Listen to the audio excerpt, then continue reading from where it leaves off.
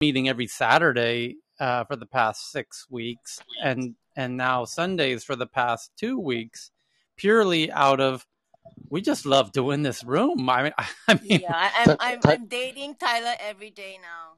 yeah, I hate to bring a context to the dating party, but Taylor and everybody, Carl and Cheryl, you realize that at the moment one of the most important sporting event for the world, in particular for Europe, is on right now. I mean, yeah, England is playing against Croatia. yeah. The first half actually went to 0-0 draw.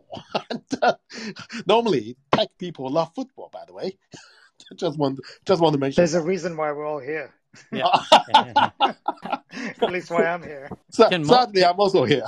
can multitask. That's the beauty of Yes, we Clubhouse. can watch the score at the same time. Yeah. And then yesterday we met, and again, it's an unofficial Saturday gathering. It was one of the best gatherings we ever had, and it got up to 900 folks, and we went for 4.5 hours. So it just keeps getting better and better. And so this week, the past week, because we've been doing this for about a little over 3 months, 4 months now.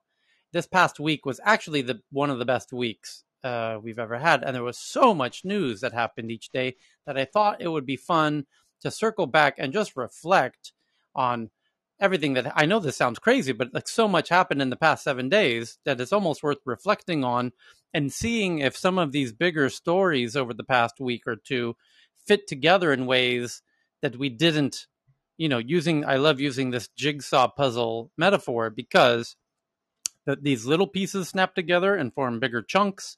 And then these bigger chunks fit together in unobvious ways. And of course, there's new headlines today, like there always is. But I just wanted to thoroughly go back and do a reassessment of the stuff that's been coming fast and furious over the past few days. We can start, of course, as always, by I'll do some quick headlines that are on that are breaking. But I thought we could go through the people on stage and anyone in the audience who just to share whatever they thought was the biggest story of the week. Because there was a whole bunch of them. And I imagine it could be different for everybody because there were so many of them. And of course, we started the week on Monday with the fantastic Apple annual live stream keynote with, the CEO, Tim Cook, sharing the vision for where Apple's going for the next, year or such, and highlighting, just dropping bombs. They had their own 2-hour event live stream. We were gathered here just as we are right now, listening to watching the live stream together. And that was a jam-packed 2 hours. I mean, there was not 10 seconds of if you were to rewatch it again, you couldn't cut out 10 seconds of that thing. And it would take us more than 2 hours to mention everything they showed in that 2 hours, just to highlight just how information dense and how rich it was, full of fantastic features and everything. And I think people are already starting to download the new versions of all the new operating systems, because essentially they released the new operating system for the watch, the phone, the laptops, the TV, and whatever other devices I'm not thinking of. I mean, they're unifying all of the operating systems now finally, which, by the way, I predicted about an hour before the event that would be one of the big reveals this year, was that they're finally got all of these operating systems working seamlessly with each other, both visually and functionally. And boy, that prediction came true. And that's quite a feat, actually, to get everything working perfectly synergized across all the devices. And yeah, so that we started the week with that, and then where we are today on a Sunday, there's a couple of big headlines that I'll jump into right away. One of the first is from the Financial Times, and luckily we have Kai on stage, who's knows a thing or two about China. And it was kind of a big, China was quite mentioned quite a lot in the news this week. And this article that just came in from the Financial Times is kind of interesting. And I want to take advantage of having some Chinese friends on stage to help us confirm what this headline is suggesting. It says, a new generation of young workers at China's technology giants is demanding an end to harsh working harsh working conditions and the 996 work culture. And what the 99 work culture means for those outside of China is, I believe it was Jack Ma. 996, China. I'm sorry. 996. Yeah, 996. Yes, Cheryl. Thank you. 996. And what 996 means, I believe it was Jack Ma who popularized it, that they work from 9 a.m. to 9 p.m. 6 days a week. So 12-hour days, 6 days a week. And no doubt that seems unsustainable, although they've been doing it for many years now. But the report from the Financial Times is that now people are pushing back on this. They want to, and by the way, similarly, in the U.S., we saw headlines this week of Apple's Tim Cook wrote a letter telling everyone to plan to come back to the office starting in September, where they would come back for 3 days a week, Mondays, Tuesdays, and Thursdays. Wednesdays and Fridays were optional. You could work from home if you choose. And there was apparently even some pushback from the American Apple team members on that.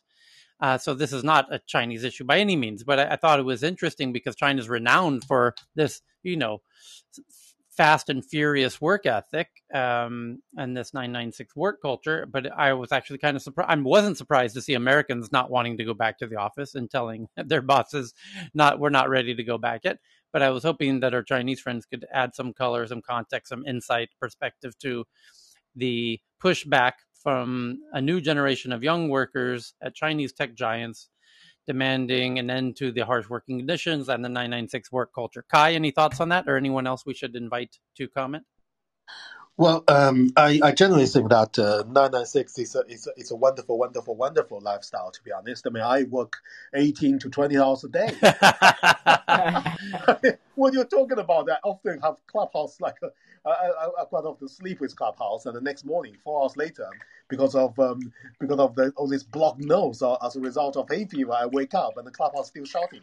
But anyway, to be serious, I think there are two kind of people. The one is entrepreneur, as well as the people who really want things to happen. And for those people, I think 996 or anything just not enough, and people will look for whatever opportunities to actually get ahead and at the expense of health and family life and romance and football and golf and good food. But on the other hand, you get people who establish themselves and once the basic human pattern is that once you're able to feel the basic need, you're looking for something higher, and you will find that in order to be in better state of mind and state of health, and you want to actually have a more healthy lifestyle and kind of be more in tune with some great things happening in life. So I think just different stages in life. I think what you will find is that in Europe, you have lots of people actually more in the second category, and in China, and lots of people in the first category, and in the US somewhere in between. So I'm not too worried about 996. I think gradually people and society and communities and companies, they reach equilibrium to itself. So I think whatever you observe from China and from India is at this particular stage in time, and what I think human beings is essentially the same. Once you establish a beauty of material, basic material wealth, you are going to look for other things, and so I am sadly still on the ladder. Hopefully that's encouragement for everybody. Kai, just to be specific on that, just a little bit of question.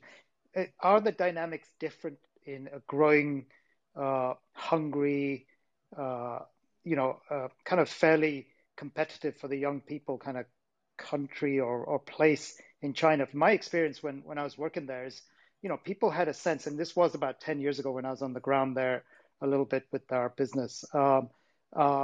There was this kind of sense that we're going to miss out on the future. We have to work 24 hours from the individuals and particularly the younger people, and then the pressure on them as well from their peer group and the companies. So there was a sense that was, it's not all the same all around the world. There are nuances and differences, right? And just wondering, in China, are those some of those dynamics changing, moving around? Are they the same?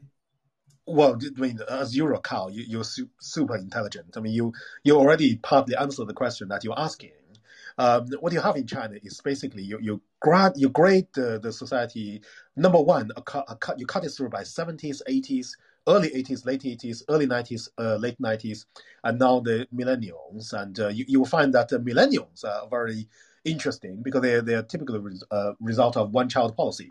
And in bigger cities, these guys are born with 4 or 5 houses to their name, and they effectively have a personal wealth of 20 million RMB or at least $3 million to their belt. So they don't have to work hard. So they have chance to actually request for more respect. And while you have the older generation who is used to actually fight from a position of disadvantage. And the second is geographical cut. I mean, in China, I mean, the super cities like Beijing, Shanghai, Shenzhen, Guangzhou, Hangzhou nowadays, and to a certain extent, Nanjing joining that fold and Chengdu joining that fold. I mean, the people in these cities, especially the working class, are very different from the third tertiary city and there's like bottom level cities. And so the spread in China is immense. And 60% of Chinese workforce still have very low salary, while the kind of like top of the range, they are more developed than London. Their spending power is much more than London or possibly Tokyo to that matter. So I think at the moment China have this really kind of like extreme in terms of the difference between people. So this is actually one of the issues that has to be addressed, and but it's not easy. And I think all the countries are trying to address this, but nobody have a particularly good format. It needs an integrated effort from education, from philanthropy, from social engineering, from good governance, and from internationalization. And there are lots of issues. But I think what you generally find is that China was split into different parts of China, and they're just very different.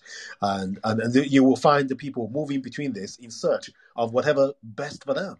But in super city like Beijing, Shanghai, you basically get and Shenzhen, you get a bunch of crazy entrepreneurs. They're different. They're super different. And these people, a large percentage of these people will be in driving seat of Chinese economy, if not internationally, regional economy, within the next 3 to 5 years. And then the rest of China, it will catch up and will adapt. And you also see a big resurgence of traditional culture, renaissance of traditional culture. A traditional Chinese culture, by the way, ladies and gentlemen, is really beautiful. You basically drink tea, you listen to slow traditional music, you engage in dancing, you draw picture. I mean, that is super comfortable and cliche life. But the other side of Chinese life is when you get in Foxconn factory, you just work. And it's quite interesting. I think it's a great. I think we all should actually observe what's happening in China, and this to a certain extent is happening like 5 or 10 years later in countries like Vietnam and in different regions of Malaysia, Indonesia, and possibly Africa. So anyway, and in the meantime, China is actually competing head on against US and Europe in terms of creative economy. So in fact, I'm currently advising quite a few UK and Australia and Canadian startups to go to China to set it up because the market is big. So we have a tremendously complicated and exciting social and cultural melting pot currently happening in China, in Chinese diaspora, and also in the entire East Asia region. Really worth joining. And I think, yes, I certainly would come to this room often. And I think Taylor and Carl, you're wonderful moderators, and Cheryl, you know a lot. And together let's make the observation and let's join in this Kai, movement. can I ask you a question? Because you mentioned that you're now helping many countries to go into China, but recently China has passed anti-sanctions laws that actually allows them to have a lot of power over the foreign companies in China, including the data. What are your thoughts on this? I think it's very natural, to be honest, and I don't think. I certainly don't have evidence. I'm a British. I don't have evidence that the Chinese government is using this against British companies or international companies as such. Of course, I understand people's concern. But of course, Apple is working in China quite happily, and so you can ask the same question to Apple, and certainly we are very happy to share our data because we provide content. That is, mileScience.com. I think people, obviously, you could choose, like Google, you could choose to completely sit out of what's happening in China, or you could be similar to Apple and Lenovo, to really to be fully engaged of what's happening in China, or you could be a Microsoft. You observe, but you engage in the testy water. I think time will tell which one would yield most in the great global economy, because you want to make sure that you set up your corporate social and data and privacy policy so that you'll be well accepted in the US and Europe as well. There's no simple answer on that, Cheryl, but I think my general attitude is that I would embrace our opportunity in China, and I would tell the Chinese local government and central government of my concern, and I expect them to actually answer these concerns so that I can grow my partnership with China. But of course, other people like perhaps Justin would hold a different view, but I think this is all to be respected. I mean, that's why we have this forum, so that everybody is free to express our opinion. And I hope I kind of answered your question, Cheryl. Yeah, that was great. Is it Jeff? Is it you? Yeah, Jeff, welcome to the stage. I saw you had your hand up, and I guess it's relevant to your bio, which I'll just quickly share with the audience. As a American business trade president in Taiwan, doing exports from Greater China, American residing in Taiwan for over 2 decades, much knowledge of China-Taiwan business coaching. So you had your hand up. I guess it was relevant to the conversation we're having. Well, actually, yesterday was probably a little bit more relative, but there were so many people in the room. Basically, I just want to let everybody know here that if you have any questions regarding about Taiwan business, semiconductor industry, politics, things like that, you're free to ask me, whatever you want. I've been here for 2 decades, and I think I'm fairly well up to speed on a lot of the stuff that's going on here. So that's kind of what I wanted to chime in on, and everybody's welcome to ask me. I'm Jeff, and I'm done speaking. Thank you. Are people well, you guys didn't really have COVID until relatively recently. And I think if there was an Olympics the Olympics were canceled because of COVID. And if COVID itself was in some way a sort of replacement for the Olympics, and I don't think there ever was a better way to measure, get a real sense of how well each country is really doing than COVID.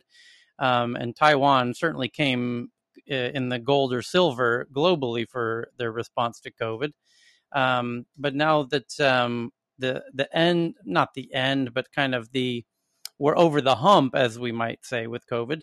This headline that we were touching on about people going back to work, and people are starting, now that we're over the hump and people are looking forward to returning to somewhat of a life of normalcy again, do you think people are reluctant to go back to the same pace that we had pre-COVID in Taiwan specifically?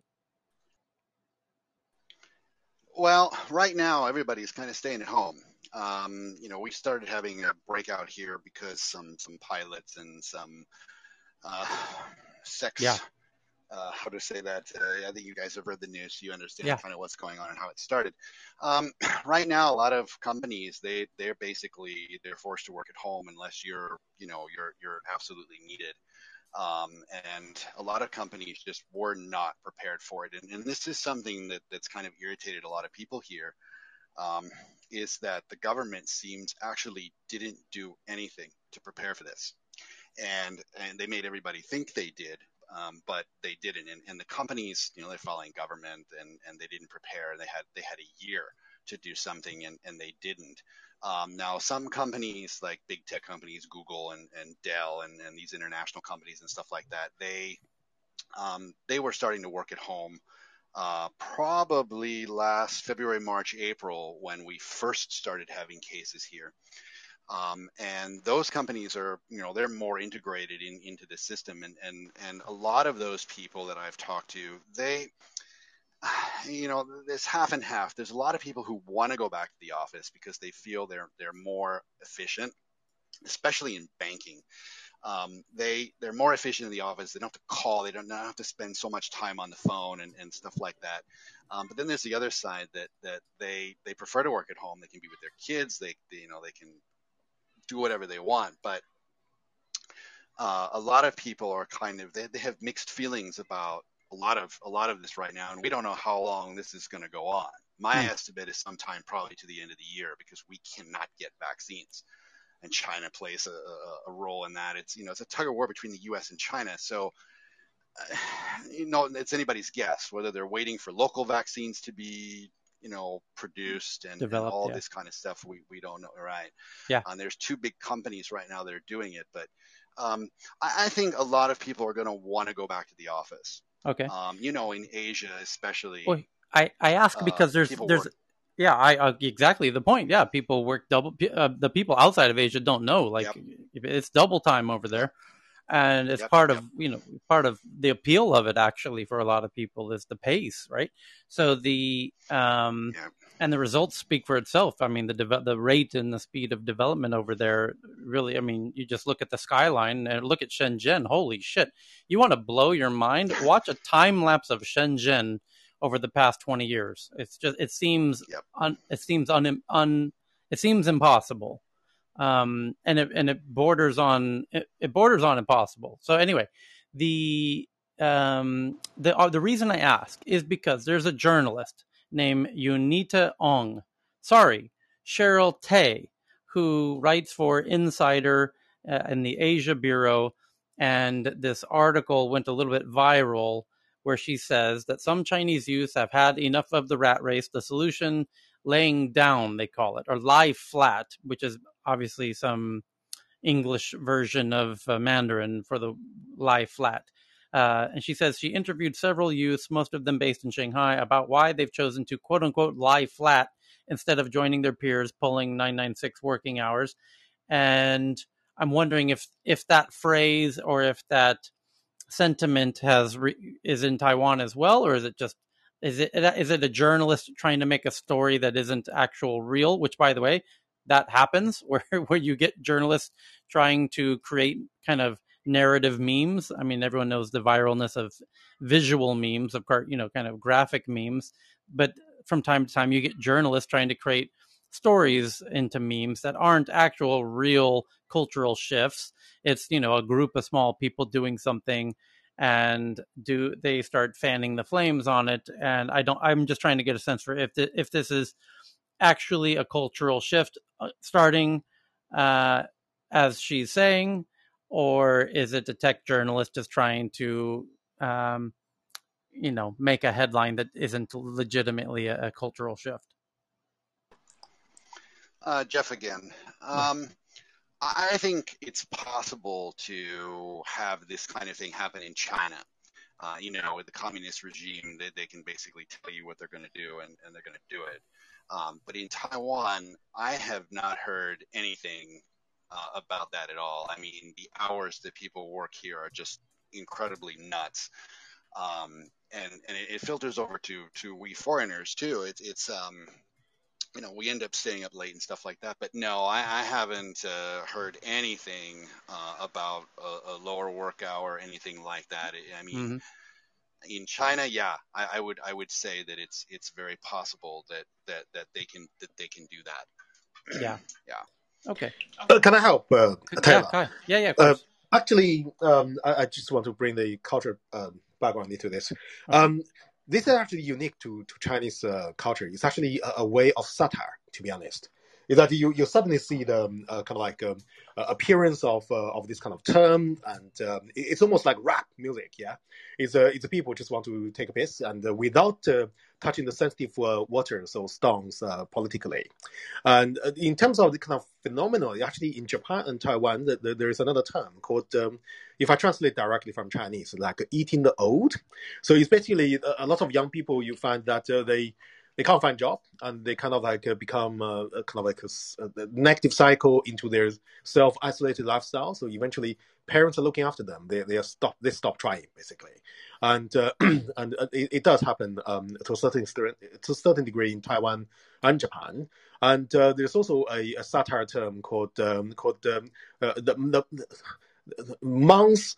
So the monthly poll, basically. So at the end of the month, you spend everything. You forget about saving, forget about long-term goal, and you just enjoy your salary. And who cares? I mean, just like eat and drink whatever you can. And but before the end of the month, you spend all your money, and you have to wait for the salary next month. So forget about entrepreneurship and forget about financial plan, financial investment. So there's lots of terms like that. But in essence, I wouldn't read too much into it.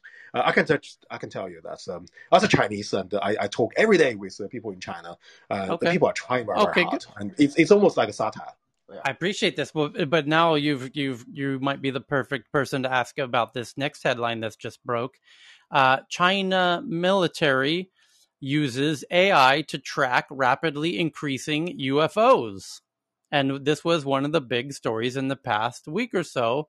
That in America, the biggest American news outlet, 60 Minutes, did this big piece about how the Navy officials have seen UFOs now daily for years, and that today it was reported that officials in the Department of Defense are now claiming that these UFOs have even turned off nuclear launch capabilities and turned on when they were off. It turned on and off the nuclear launch capabilities. And all that on top of, there's a new congressional report that is now happening where the government itself is saying we can say for certain on the records, this is not American technology. We don't know what it is. We're not claiming to know what it is, but we do know it's not American technology because we don't have any technology that can do anything like this. That leaves, one second, Chris, that leaves Russia and China. And then it seems very unlikely that it's Russia. And that leaves China. And then on the question of China, they're reporting that they've been seeing these things very regularly for decades. And China, of course, is very advanced technologically today, but was not 30 years ago, or especially 40 years ago. So but these things were being reported going back 30, 40 years now, according to these reports, which means it's probably not China because they didn't have that technology 34 years ago. And the technology that they are, Ericsson or Nortel, there's a lot of claims that China, takes a lot of technologies from a lot of 5G from other partners, or whatever. Well, if China has technology related to these UFOs, well, they wouldn't be trying to take intellectual property around 5G if they've got fucking UFOs, now would they? So it's probably not China. It's probably not Russia. The USA is saying it's not us. So what the fuck are these things? So, it's really funny because they're being very concise. They're also saying that it's not extraterrestrial. So I guess maybe under the sea. I'm just like smiling that people always go to the very polarized view that the world is either US or Russia or China. I mean, come on, you're forgetting that the United Kingdom still exists. I mean, we still have a lot of colonizers here. I mean, no disrespect to the US. No disrespect to our Israeli friends. I mean, we could include Israel as well, perhaps. But the headline from the South China Morning Post, very reputable paper, perhaps one of the most reputable papers in the region. China military uses AI to track rapidly increasing UFOs, that's intelligent. Let's use AIs to track these things. It says, to the People's Liberation Army, they are unidentified air conditions, quote unquote. And artificial intelligence is the best way to keep up with them. Chinese researchers confirm that sighting reports from across the country are on the rise, but aliens are unlikely to be responsible. And to Chris's point, there also is now more consistent reports that these things have the ability to go from underwater to air to space, all three, which, by the way, we don't have any crafts that can do all three of those things. We have a few crafts that can do underwater and air, and it's not a very good boat, and it's not a very good plane. It's kind of a really bad hybrid of the two. And then we have things that can do air and space. But normally you make things that are specialized for one of the three. But these things apparently can go from water to air, no problem. And then from air to space, no problem. And I'm just saying, it's a little strange. And I'm wondering if you've been talking to your friends in China, what are they saying about using AIs to track UFOs in China? Okay, so first of all, I will say that, sorry, that was my son function the toilet. I mean, the bathtub, by the way. And right, anyway, so first of all, AI is being used everywhere. I mean, we use AI every day in shopping, in survey internet, and being tracked by Google and Facebook all the time. So anybody is using big data can glorify it as being using AI. So that's the first point. Second point is that, by the way, ladies and gentlemen, China has become a very prolific country with science fiction. By the way, there's a gentleman called Liu Cizhen. I actually knows about him. I mean, he got this novel called Santi. Apparently, Obama is a big fan of Santi. So 3 bodies basically, and so I think the what's the word? The competency of science fiction clearly has, in my humble opinion, kind of influenced a lot of journalists, especially the ones of South China South China Channel. I think the craft who can kind of like go from land to air to sea, for me, just like defies physics, defies quantum mechanics, and hey, I love to find out what it is. But at the moment, I would say, what a fantastic piece of science fiction, and it doesn't hurt to have some romantic feeling about technology and what's possible, and so that's what keeps us going through a dull day otherwise, and save us from a 0-0 draw football match. Yeah. Anyone, Chris? What you had another point to make? If I cut you off, or anyone else, feel free to jump in on. But yeah, keep going. And then BB, if you're in the audience, you want to share this DM you sent me, that'd be helpful. But anyone else want to jump in on these Chinese UFOs? Going once, going twice. No one's taking the Chinese UFO one. And BB, if you're, someone sent me a DM about the lying flat, the Chinese cultural phenomena, and she's in the DM says this is a thing happening in China, and sent me a link on the Wikipedia in China has a page about it, although there's not an English version about it yet. And she says it's happening among the young people in China for real. Oh, here's BB here. She's got her hands raised. Here we go. Welcome, BB. Are you able to get on stage here? There you are. I'm doing my jogging here. So. Okay. For the young generation in China, because of the economics, we said that 躺平主义, that's lying flat, like you said previous. So we joke, it's like some grass. So if you grow higher, the CCP will touch you first from the top. So if you lie down and you don't resist the system, so you just fulfill some little blessings like after you. I got it. So the content is about not to buy a house, not to buy a car, not to get married, not to have a baby, and don't consume luxury things, and maintain the lowest life standard, and refuse to be a machine that make money for others, and refuse to become a slave. That's the inside for this lying part. In other words, it's like to keep very low under the radar. Yes, yeah, sure. You laying low. Laying low. Yeah, wow, that is fascinating. Because he made all the money in drug dealing. I'm just joking. Yeah, so that's why they said that. And like even some youngsters make a song, like a flag song, national song of the lying down, but it's in Chinese. But I can send you the link afterward, like Tyler. Yes. Oh, yeah. Okay. So send me the song. Yeah. But thank you for the additional cultural context. Now it started to make sense. It's I more. would really like that. Yeah. I'd like to see more. I'd like to learn more about that. Well, come to Thailand. Come to Thailand, where we've been laying low long. It's not a new thing here. People have been laying low for a very long time here in Thailand. I personally the term is Zai Yan Yan in Thai. But I think, Tyler, that's you are not forced to lay down. But I think the young generation lay on fail. There's no way out.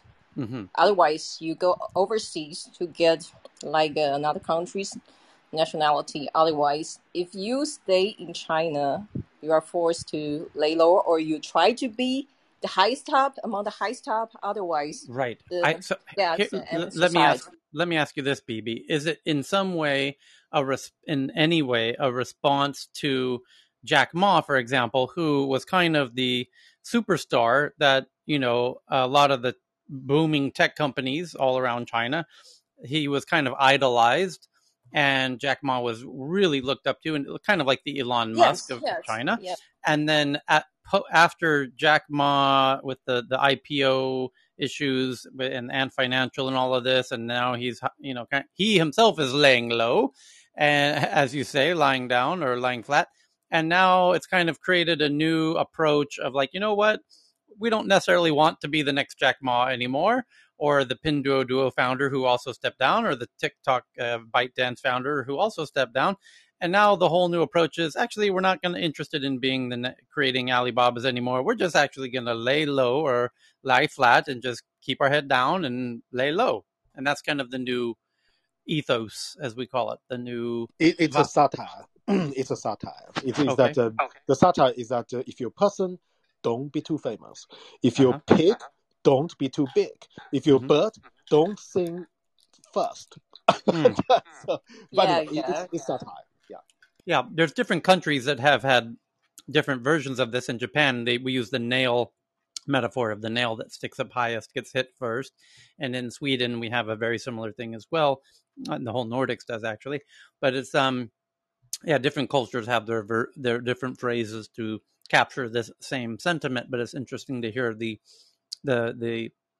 cultural nuance of how it gets reinterpreted and what's the driving thought behind it. But I imagine it's interesting. So thank you for the additional cultural The context. U.S. is almost the opposite, Tyler, right? Oh, totally. We're like jump. We're trying to the squeaky wheel gets the grease first, here. Be loudest. That's how you win. Yeah. Yep. Squeaky wheel gets the grease. Indeed. So there's another, believe it or not, kind of speaking of Japan and China, here's a Japan and China headline just came out today, or a couple days ago, that DJI, also one of the super big Chinese companies, was one of the big Chinese companies that America has recently banned, and which I find unfortunate because I absolutely love DJI and their drones. And they are just kind of dominating the field of drones. And there was a report yesterday that their competitor in the U.S., run by Chris Anderson, was just acquired by Larry Page, the Google co-founder, just acquired that drone company, which is very interesting because clearly he's doing that because he's going to try and make drones that move people around, not just your deliveries from Amazon, but actually move you. It's a drone taxi company that he's creating. And we showed photos about all of this yesterday from our Twitter account, which you should absolutely see because we showed the photos of all of these things. And by the way, if you're new to the room, everything we talk about, we share on our Twitter account in real time, live. So I'm now sharing this article about these Japanese and Chinese drone issue live right now from the Twitter account. And the point of this, again, this is from South China Morning Post, so it's a Chinese publication, and they're saying that the ban on the Chinese drones won't stop Japan's drone industry from taking off. In fact, it's actually going to really help it because now that the Chinese drone company DJI has been banned, now the Japanese drone companies get to take off, no pun intended. Or maybe there is. This is just a really bad pun. So the Japanese drones have traditionally relied on Chinese electronics and therefore take a kick from the falling. However, of course, they're going to come up with alternative electronics that they can use. And Japan, of course, is not.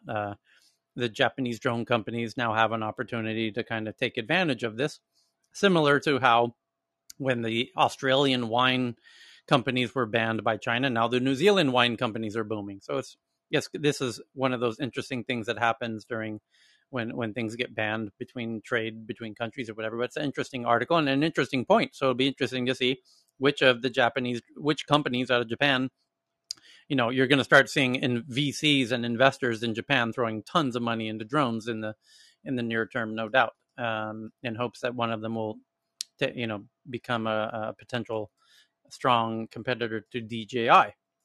So, Poppy, when we were talking about working long hours and the 996 phenomenon in China, sent in an article that is from the BBC, and the headline is "Long Working Hours Kill Nearly 1 million People a Year," according to a study. Long working hours are killing hundreds of thousands of people a year, according to the World Health Organization. The first global study of its kind showed that 745,000 people died from stroke and heart disease due to long hours.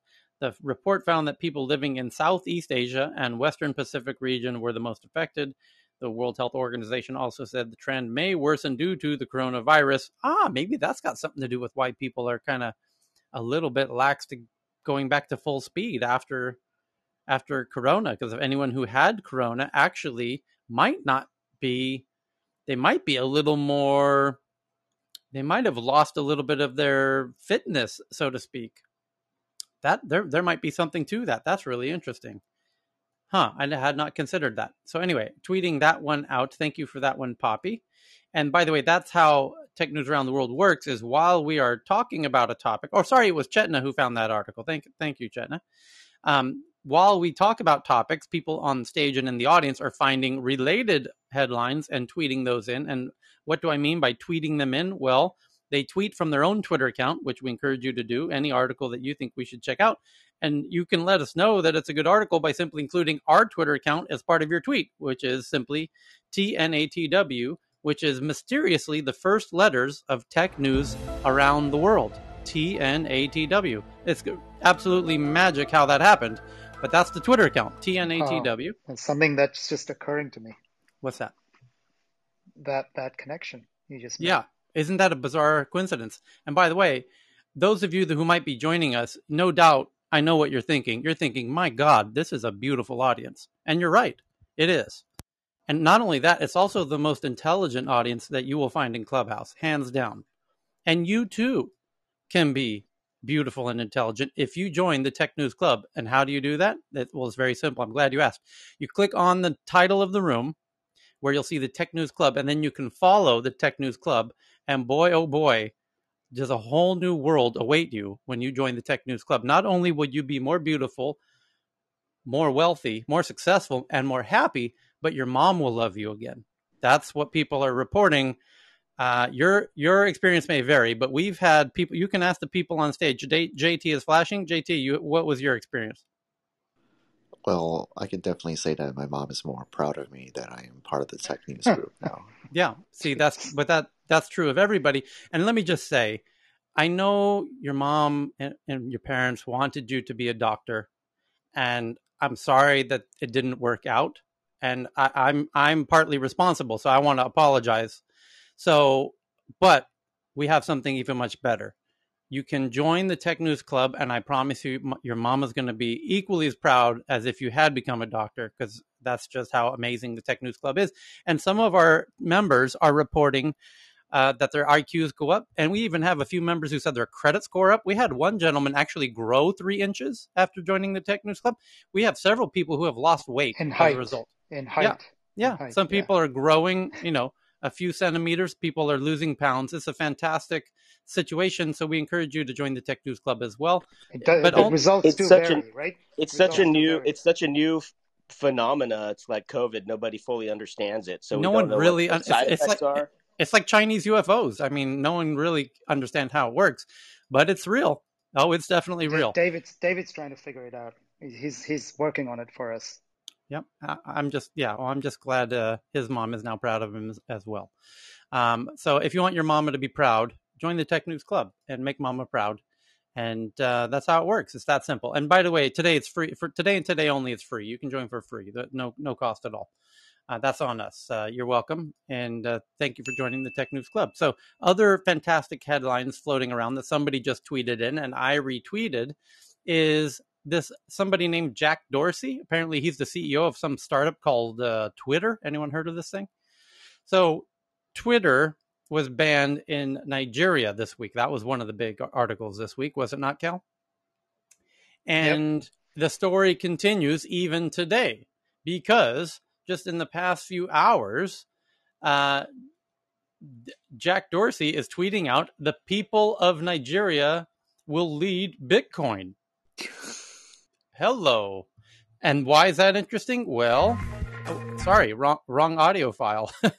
the Jack Dorsey tweeting out that the people of Nigeria will lead Bitcoin. He also tweeted out a very cryptic tweet of the Nigerian flag shaking hands with, like two hands shaking, and then the Bitcoin symbol, meaning Nigeria is shaking hands with Bitcoin, or Nigeria is going to join with Bitcoin.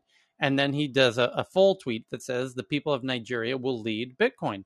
And that's really wild for the leader of a very big, powerful tech social media platform to be making comments about a country that he's not involved in. If you know what I'm saying?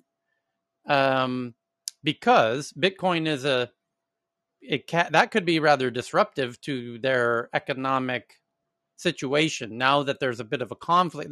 By the way, there's a bit of a conflict brewing between the current presidency and some other factions, and to be making comments during that time is a little disruptive. It's reckless. It's a reckless. Bit, is it not?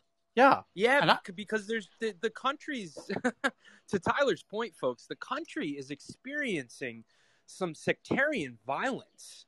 And to throw any type of gasoline on that fire, especially as a private citizen, not somebody affiliated with a government trying to quell the tensions, but actually do the opposite and try and get the people to kind of go outside of the government's grasp here, is really reckless. And who knows how it's going to play out. But to Tyler's point, it could have disastrous consequences. So I don't know what he's doing. I don't know if he's taking too many shrooms, too much LSD, smoking too much pot, but I think he should shut his mouth, from my opinion. It's a bit, you're the reckless is, and you're responsible. This is Gabby. Let me just let you guys know that Jack Dorsey endorses Bitcoin in Nigeria, but he doesn't pay none of his employees Bitcoin. If he believed in it that much, he wouldn't be paying them in fiat. Pay attention. Well, there's that, and also I was just wondering, didn't you mention, Tyler, that he was thinking about moving to Africa? And yes, that he said he that would. He wanted to. Yeah, he was. Yeah, so I'm just wondering if that's like part of a bigger agenda. That they opened Twitter in, remind me, Cal, which country was it? I keep thinking Ghana. Ghana, it's right? Ghana. Right. He's supposed to be there for 6 months. There's a whole news article about it. I was surprised to see him at the Bitcoin conference, honestly. Right. Now, here's where it gets really interesting, because another huge headline this week was that El Salvador's president and the country then voted on the passing of making Bitcoin a legal tender in El Salvador, right? And then, by the way, there's other new headlines that are breaking. Is Amay on stage? Because I saw Amay tweeted out that now Cuba is talking about adopting Bitcoin and stopping all usage of the U.S. dollar, which, by the way, they still very much use. When I visited there. Yep, I'm here. Right. So. Well, you saw that one, and did you see the one I just tweeted now from the Dutch? No. So you got your answer. You got your answer. What? He said they're crazy. The Dutch financial ministry said that that's not what they're thinking. That's not how it's going to work. Right. That guy's boss said, yeah, that's not exactly. He must have been having beers on the canals. It's been sunny. Right. So but here's what's so interesting is because of the fraternal nature of the leadership of the LATAM countries, if El Salvador adopts it and then Cuba adopts it, they're all very friendly with each other. They go out fishing and shooting the shit and playing poker on the weekends, by the way, the leaders of these, Latin American countries. This is kind of well known. So, and they all, look after each other. Of course, they have their own squabbles internally. They have their own clubhouse group. It's private, though. You can't really get into that clubhouse room. But they do very much hang out together. And they do have a united sort of healthy concern for their own relations with the U.S. Let's put it that way. So, because the U.S. and the relationship with Latin America has been a bit, could have been a lot better. Let's put it that way. And so they stick together. They watch each other's back. And if one of them is adopting Bitcoin, we even said when and we did start to see it. It was only a day later that there was another one. May probably recalls Nicaragua. Yeah, well, it's happening. It's happening in Nicaragua, Panama, Guatemala, right, and also Costa Rica. Now Costa Rica's talking about it. Cuba's talking about it. And by the way, Cuba will be the first one to say, "Fuck the U.S. dollar." Totally, because Cuba. It's not that they hate America, but America really tried to assassinate and do everything they could to shut down Cuba for a very, very, very long time. And so there's still a lot of resentment there from the current, even though it's no longer the Castros are no longer in charge there. Raul just pass it down to somebody else. But Cuba still harbors a lot of resentment for how America dealt with Cuba. And so they would love to get on something like Bitcoin, honestly, if that were a viable option.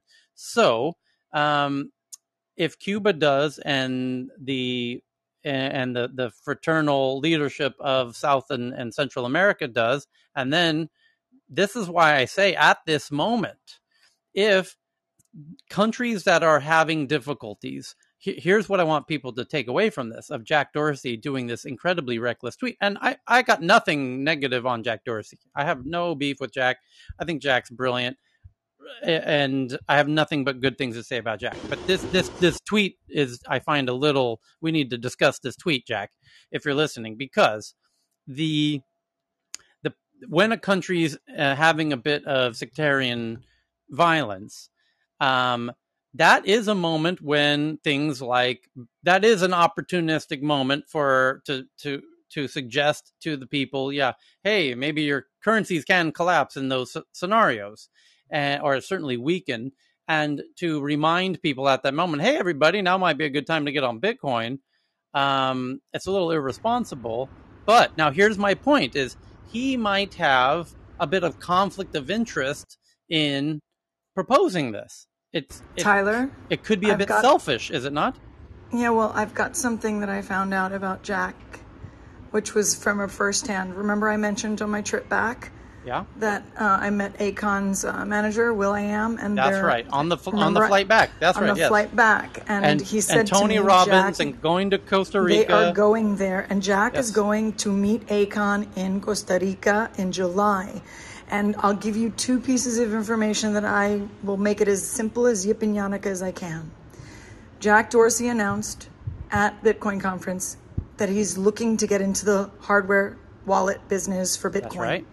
Yeah. Okay, that's one. Number two. And his own wallet, Cash App, already handles Bitcoin, by the way. Correct. Now, no. So then that's number two. Number three, Square. Right. Okay, now we use Square everywhere, okay? So the unique part about it, he's got Twitter, but he's got Square. So I think if I were to take a gamble on this one, I think he's going to introduce that wallet. And I think he's totally like, he had like his tie-dye shirt on. He's totally like granola at Costa Rica. Right. I totally could see him vibing with the Costa Ricans. And I could totally see him making a stand to bring that wallet or that experience to Costa Rica. I'm just saying. Can I add to this? Akon? Yeah. Akon just signed a deal with this guy named Jeffrey David, who was leading Big Clout Records, and they decided to change it over to Sunrise Records. And I just found this out yesterday. And Akon is doing this decentralized merger with a few people. I'm going to find the screenshot. I'm going to send it to you guys. It's all connected. Yeah, Tyler, just a quick added piece. I will be on top of that one in a couple of ways. One is that the manager already asked me, he wants to stay in touch because he lives between New York City and London. And he took my phone number, so he is going to communicate with me because he does want to rendezvous in Costa Rica if I'm up for it. And number two, I really have a unique, I don't know, I just have a feeling that something's going to be happening in the LATAM region. And I did tweet out, Tyler, that there was a unicorn in the LATAM region 2 months ago. It did happen, Bitso. And I tweeted and I shared it with you. So when you start seeing these experiences, as you so eloquently shared, I think people are just getting very tired. I think COVID sort of opened up some eyes wider where the governments are not really taking care of the people as they expected. And I think now you're going to see a lot more movement, but I just feel like we're in, do you remember the movie, It's a Mad, Mad, Mad, Mad World? I remember the title. It's a very old film. It's a very old film. And I just feel like we're in the middle of that. So check this out. So somebody just DM'd me, and if they want to jump up on stage, or actually I think they might be on stage, and if they want to jump in, of course they can.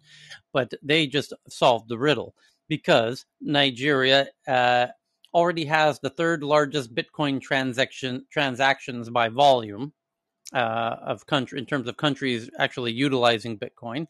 Nigeria is very high up on the utilization. And then similarly, the article that just came out right before Jack's tweet, an article hit CoinDesk, which he no doubt is familiar with. Nigeria's central bank may launch a digital currency pilot later this year. So shortly after that headline comes out, Jack probably doesn't want Nigeria to go into a digital currency of their own. He would prefer. But Tyler, that would explain his, which is, hey, Nigeria, stay with Bitcoin because you're already using it. Don't fall for this digital currency. Yeah, go ahead. Correct, but the only two added pieces that was confirmed by the gentleman. He did say that the Akon's already working, and the Akon token has already been accepted by 4 countries in Africa. He said that specifically, and they have been in communication with Charles Hutchinson of Cardano. They have been talking with him, and that is correct that Charles is doing something heavy in Ethiopia. So Charles is not bullshitting anyone. He is actively moving on the ground in Africa, and Akon has been present in conversations and dealings there. I will keep you posted because there is a closed LATAM group inside Clubhouse, but as of post-Miami visit, a young lady reached out to me on my DM on Instagram and asked me to come speak on the stage. So I am going into one of those groups. And it's going to be in Spanish and English, but I think mostly Spanish. And she came to me because I'm female. So I am going into one of those closed groups where they're going to talk about crypto and Bitcoin and what the state of affairs is in Latin America. So I'm happy to bring some information back and also share with them tech news around the world. We need to do it in Espanol. Yeah. This tweet, I just want to reassert. I mean, there may be a puzzle that'll come together, and a month from now we'll look back and say, I get what Jack's, but he's acting like Trump on Twitter, right? Yeah, that's a Trumpish type of tweet. Yeah, you're right. It's a Trumpish kind of thing. I mean, it's just to Justin's point. It's very uncharacteristic. That's what I really, I'm actually very fond of Jack. I think very highly of him. I almost want to give him the benefit of the doubt that he knows something that we don't. But on the face of it, it's reckless and irresponsible to be kind of meddling in foreign affairs of a country that you, by the way, just got banned in. I imagine that has to play some role in this. And Tyler, how much of Square's business is in Africa? I don't know. That would be to Cal's point. I agree with you, Tyler. I think he has a good intent, and I think there's meaning behind this. That's why I'm also curious what the Square business is. There's one very other important point to bring up on this conversation, which is, at that Bitcoin event that you were just at, he said somebody asked him, he said on Twitter again in the past 2 or 3 days, somebody asked him again, what about a decentralized Twitter? And he responded essentially, it's only a matter of time. And if that's the case, then he, of course, he understands the importance of decentralized versus centralized. And how could he be in favor of a decentralized Twitter and not be in favor of a decentralized Bitcoin? Bingo. So this is where it gets really, really, really fucking interesting, because as of right now, the Bitcoin, what in its essence, and jump in here, Ben, was started out with sort of decentralization at its heart, and the Satoshi essentially engineered it for the purposes that be able to exist in a decentralized fashion, right? Can we start with that, Ben? Right. Yep. So it's safe to assume that he envisioned it to be a decentralized thing, and everything that he has said about it, which is very, in the white papers, gives the indications that he envisioned a decentralized solution. So if that's the case, and Jack certainly seems to be enamored with the Satoshi vision of things. However, the Satoshi vision has been bear hugged, ladies and gentlemen. It's been compromised.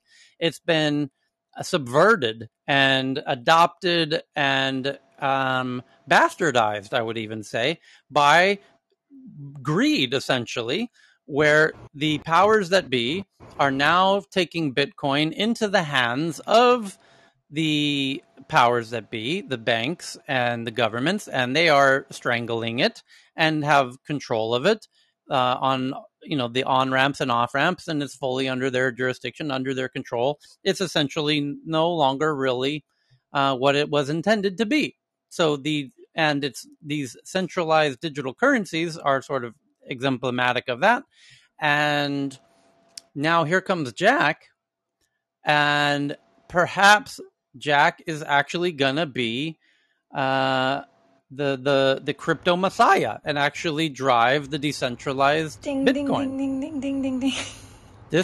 I would probably say that. I think that's actually it. Based on how he was dressed at that Bitcoin event and the fact that he was there and didn't say anything to the contrary, and that goddamn beard all of a sudden makes a lot of sense all of a sudden. Yeah, he does fall into that picture, but also remember that the video, you could find it, the woman, the MAGA, the Trump supporter that actually went after him about that comment, right. And it was she was thrown out. He handled it like so gracefully. Yeah. And but I was like, he wasn't the woman. You guys, the woman's name is Laura Loomer, and she's currently banned on Twitter. Just to add some context there. Yeah. But I think he held no animus in his heart towards not at all. her point at all. In fact, he probably empathized with her on the point she was really wanting to raise. So that's what I said when it went down. I said he was incredibly, remarkably, notably calm poised and ready to engage in that conversation. And he said, and you know why I believe? Yeah. You know why I believe that is? Because Twitter hires a lot of contractors to do a lot of the work, like the diversity, the this, that, the other. One thing Jack cannot stop is when his employees suspend or do something that makes him look like he's censoring certain accounts. He cannot stop that. He has not been able to do it. And the only way he could do it is to go decentralized. And they're going to lose their jobs, but it's the only way to stop human error. Gabby's 100% correct. This is exactly what I totally hear as well. Gabby, that's spot on. You know what else is interesting if we keep crawling down this rabbit hole is the fact that when he talks about Bitcoin, he talks about it in the same kind of ways that Satoshi does, which is like how it has this tremendous game-changing power, which that's not really what the centralized version of Bitcoin, the people who are in the process of kind of centralizing Bitcoin, they're not talking like that in the kind of grandiose power shake-up ways, right? I'm not sure it's being centralized, Tyler. It's moving in the opposite direction, the distribution of wealth. The on-ramps and the off-ramps, sure, you can still mine. You can still, anybody's free to use on-ramps and off-ramps. Nobody's stopping you doing it. It's very free in most countries. Once you're on, you do what you like. There are peer-to-peer exchanges like localbitcoins.com where you can buy off other people. You're still free to get Bitcoin by mining. You're still free to get it by extorting people, stealing it, hijacking things, using ransomware as a service. There's lots of other ways to get it. So just, not that I recommend those, FYI. Yeah. I mean, the bigger name players who are making moves in the space, there's a lot of greed motives. And there's to maintain and to foster Satoshi's vision requires a bit of altruism in a way, and not being so. You can take a more greedy approach, and there are no shortage of startups that are just taking advantage of the financial opportunities around crypto and are Totally. It's about making a dollar more than it is about building this decentralized world. And it's perhaps easier to make money if taking the former rather than the latter. It's easier to make a quick buck in crypto land by playing into the hands of the powers that be rather than fulfilling Satoshi's vision. Tyler, but it's very interesting. Tyler, this is very interesting, though, because we could take it a teensy bit down the rabbit hole and take it back to Square, because Square is a payments. That's payments. Yeah. And I really believe that the fact that he even said that he's in thinking of making a Bitcoin hardware wallet, I'm sorry, I have a feeling he's gonna come out. Well, I don't want to use the word messiah, but I think he's gonna come out to be a massive supporter, because to Gabby's point, I think he genuinely wants to do something, but he can't. And I think that's where, if he does decentralize it and he does get involved with Square in a hardware wallet, he now could go taking the Satoshi prophecy further. But he can't if he stays in the current state with Twitter and stuff. So if he sort of dissolves Twitter and moves it to Blue Sky and makes it decentralized, then everyone, then it kind of allows him to prophesize on that side. And Square takes all the payment clients with it. So, I mean, like literally, and Cash App's already doing Bitcoin, and it's just, the ecosystem's there for him. I say good luck to him, because he's fighting all the first world countries and then going into the third world countries to sell this other dream.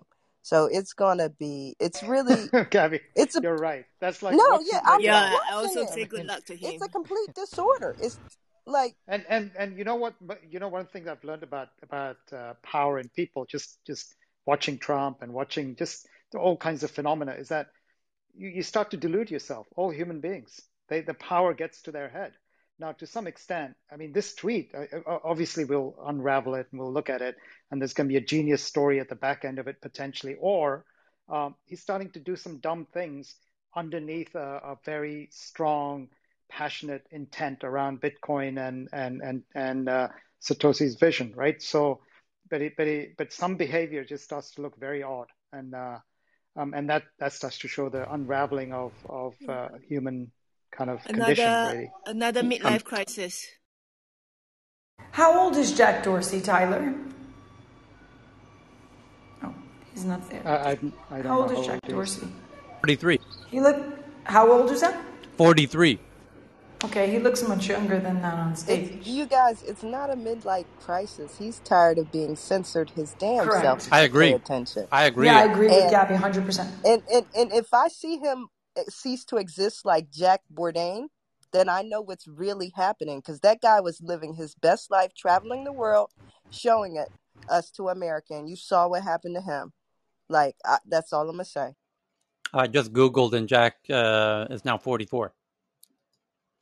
So it's super interesting. Ben, you just shared a headline about DeepMind. You want to jump on that one?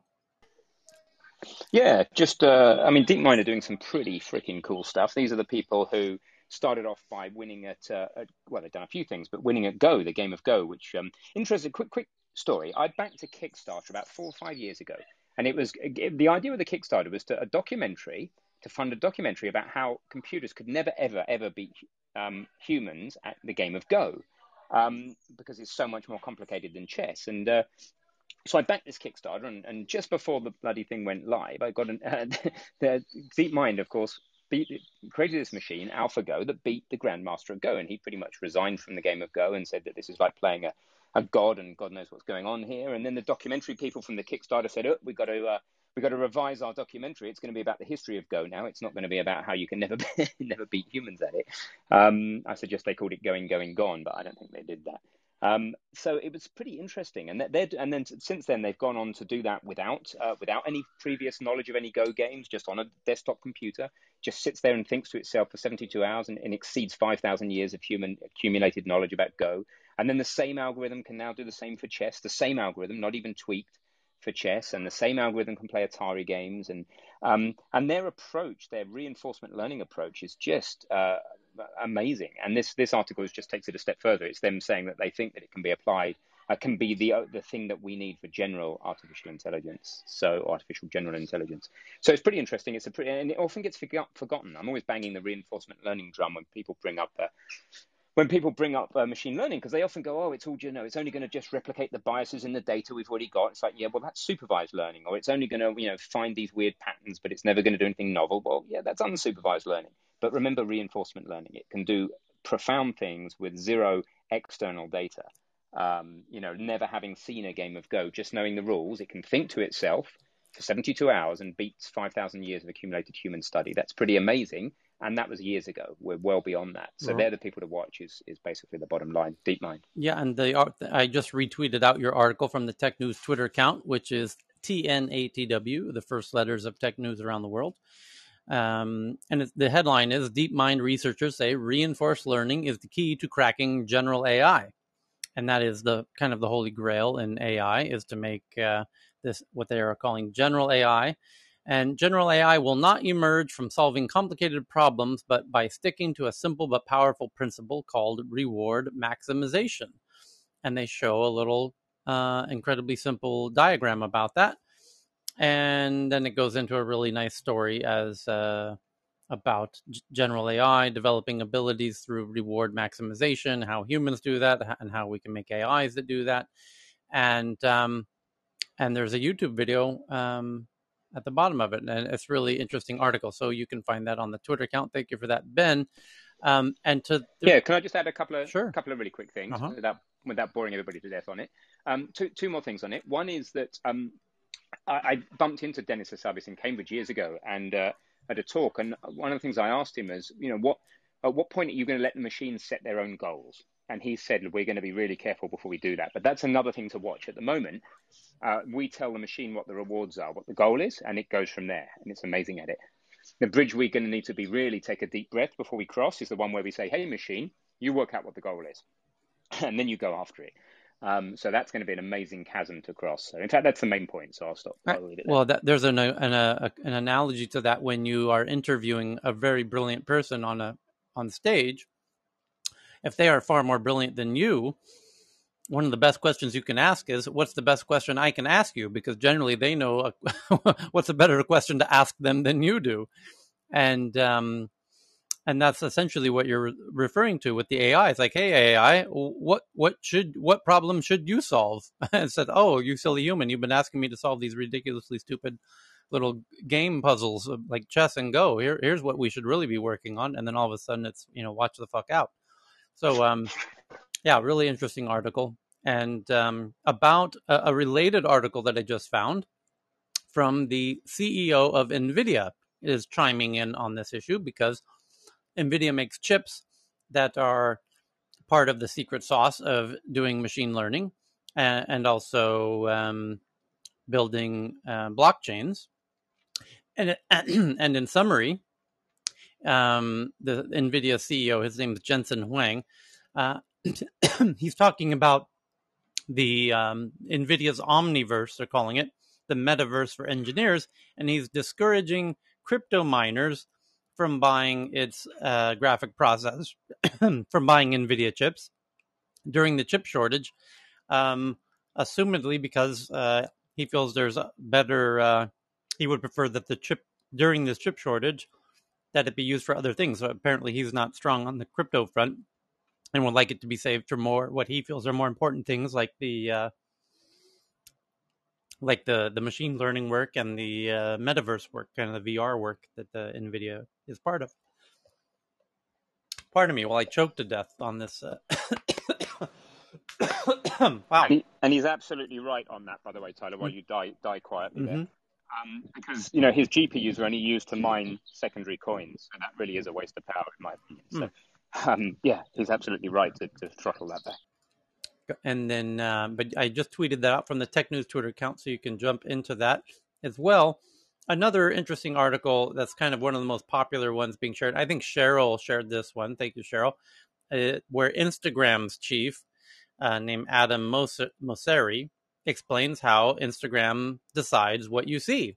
Kind of opening the kimono, as we call it, on the algorithm of Instagram, which people, even here in Clubhouse, you see rooms dedicated to this all the time. And Michelle on stage is flashing her mic, works at Facebook, which is the owner of Instagram. And she's no doubt seen those rooms. I imagine everyone in this room has seen those rooms here in Clubhouse. And so it says Instagram's chief Adam Mosseri shed some light on how the social network decides what you see in a new blog post that came out this week. The explanation seems to be meant, at least in part, to combat persistent rumors that Instagram intentionally hides or disfavors certain posts, which Instagram says isn't exactly true. The short answer on how Instagram works is that it's complicated. Instagram uses thousands of signals to determine what you see in your feed, according to Mosseri, and there isn't just one algorithm that decides what shows up for you, but the company is also committed to better explaining why content is taken down and how the service surfaces posts. One of the more surprising revelations: most Instagram followers won't see your post anyway because most people look at less than half of their feed. Now, I found this article myself personally interesting for two reasons. One, we had a conversation very recently about the fact that one of the biggest headlines this week is that the U.S. government has just created 5 new bills, like on Thursday and Friday, that they are intending to use to limit the powers of the big tech companies, Facebook, Amazon, Apple, Google. And one of those 5 bills is all around kind of their data and making their data transportable between services so that you can take your data with you between services so that you're not locked into Apple. You can move between Apple and Google and Microsoft and any other future kind of competitors. And by locking in your data, you're disincentivized from ever leaving, and that maintains their monopoly position. So when we were talking about this, Akhil, who joins us regularly from India, made a really brilliant point about how difficult or easy would it be to have standardized data that you could export between these companies. And he knows damn well that's really, really, really, really difficult to do that because, as I said, the data and the amount of data signals that they have and the amount of data they collect about their users is, I said the word thousands. There are thousands of variables in their algorithms. And I know that because me and Jason were building a search engine called Mahalo. And as part of that process, you get to learn a little bit about how complex these algorithms are, like Google's search recommendation results, the search engine result pages, you call them SERPs in the industry. And there are thousands of variables in these algorithms in terms of what you see on Instagram or TikTok or Facebook or whatever. And so that's why I wasn't surprised at all when the Instagram chief, Adam Mosseri, says, in short, it's complicated. Instagram uses thousands of signals to determine what you see. He's not kidding. There's literally thousands. But now you need to ask yourself, what are these thousands of signals? Well, they're data points about you. Thousands? There's thousands of data points about me? Well, yeah, there's a hell of a lot more data about you than you ever dreamed possible that they are including in these algorithms. And that was my point, was when the government approaches Facebook, Apple, Amazon, and Google and says, hey, we need a little more structured data so that your users can export their data, those big tech companies are going to be like, that's not possible because we collect ridiculous, obscene amounts of data from our users that they aren't really aware that we collect. And so we can't let them export it because then they'll know exactly what all we are collecting. And we're collecting 50 times, 100 times more than they think we are collecting. And that's why their algorithm, as he says himself, has thousands of signals to determine what you see in your feed. Well, how could they possibly have thousands of signals unless they are collecting way more data about you than you ever imagined? Akhil? Yeah, it's not just data Tyler, that you this give is them, Michelle Tyler. speaking. Go ahead, Akhil. No, please, Michelle, ladies first.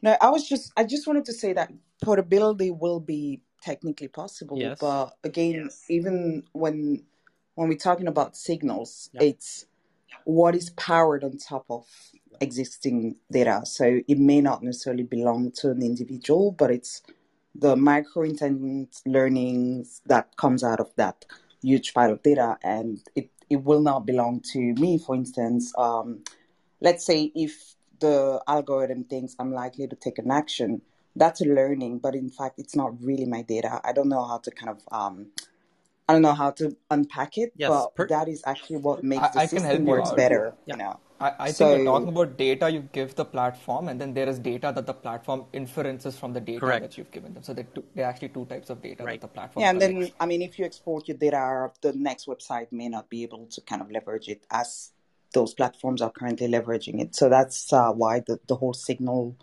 ecosystem is more complex than just using 3 billion people's data. Yes. You know? Yeah, why doesn't the U.S. have any... Go ahead. Sorry. No, go ahead.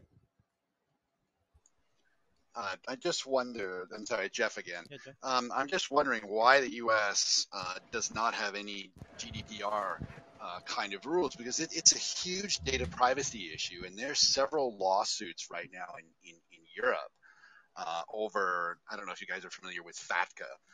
It's the Foreign Tax Compliance Act that under Obama they tried to track accounts overseas, and it affects a lot of us Americans living overseas.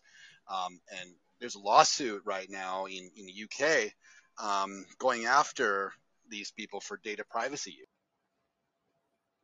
If I may just quickly add something, I think I just wanted to say California has the equivalent of GDPR, and I think it's kind of even more repressive in a way. But this particular topic is not this. I mean, GDPR will not solve for that because there is first-party data and third-party data. And I mean, I can unpack that another time, but I just want to say that we may be conflating a few things here. Yeah. Sorry, just to add on to what Michelin said. Yes, that's correct. I mean, the California, in fact, introduced the CCPA, which is very similar to the GDPR, but, covering for non-personal data is something that's still not being done progressively anywhere. And, a sort of nationwide law for the US is still required because, just by virtue of incorporating yourself in any other state, you're able to sort of avoid, the stringent requirements that California has. Yeah. Todd, you just shared a relevant article. You want to touch on this one? On the AI? Todd McLeese, are you there? Sorry, yeah. Tyler. No I worries. had to get to my phone. Sorry. No problem. So,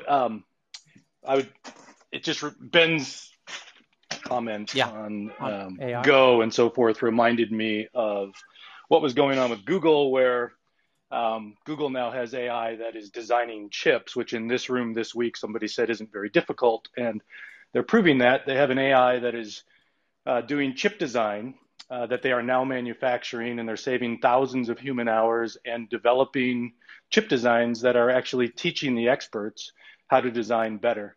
So the AI is outperforming humans, and it's doing it in single-digit hours, just because it's analyzed so many different chip designs and it's teaching them how to design more efficiently and so forth. And many of those designs, just like in Go, where the AI developed new strategies that the grandmasters had never experienced, these chip designs were not intuitively better for the experts, but it turns out that they were. And so now it's altering and taking thousands of hours of human effort away in future chip design.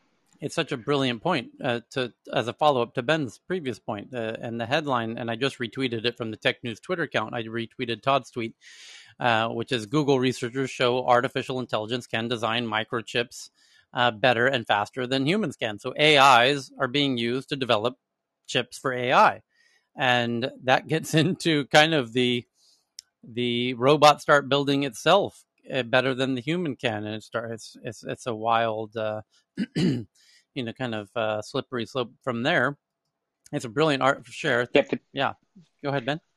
Sorry, it's particularly with the reinforcement learning, because it doesn't just make an incremental improvement on what we've done before. So like supervised learning, basically it's like a scatter chart, draws a straight line through it, and you can, find something a little bit further along, but it just kind of starts from first principles. I saw some drone chassis that AI had produced, the chassis for a drone, a flying drone. It looked like an animal. It looked like it was made of bone. And it was optimized for stiffness and weight and aerodynamics and all that together. And it's just nothing. You could just look at it and say, a human would never design that. Yeah, I'll try and find it's amazing. Yeah, I mean, because we use a lot of CAD products, and that's called generative design. And when you let the CAD do it, you set the goals, and the shapes that come out are, like you say, they're organic, they're bones, they're optimized to minimize strength to weight. It's like Mother Nature designed it. Yep. Yeah, and you have to study it to work out what's so special about it. Because as Tyler said a minute ago, your intuition as an expert fails you initially. You look at it and you think, what the hell? And then you study it and you think, Christ, that's clever. So, you know what's funny about... In this instance... Go ahead, Todd. Sorry. In this instance, they use the example of the AI designing using donut shapes for the chips in order to minimize the distance between the components of the chip. And to Chris, you made the interesting point that AI is making, the most optimized designs based on shapes for weight, strength ratios, ends up looking like things that nature would make and not man would make. Does question the that nature is itself, in fact, incredibly intelligent. That there is actually a supreme intelligence involved in nature.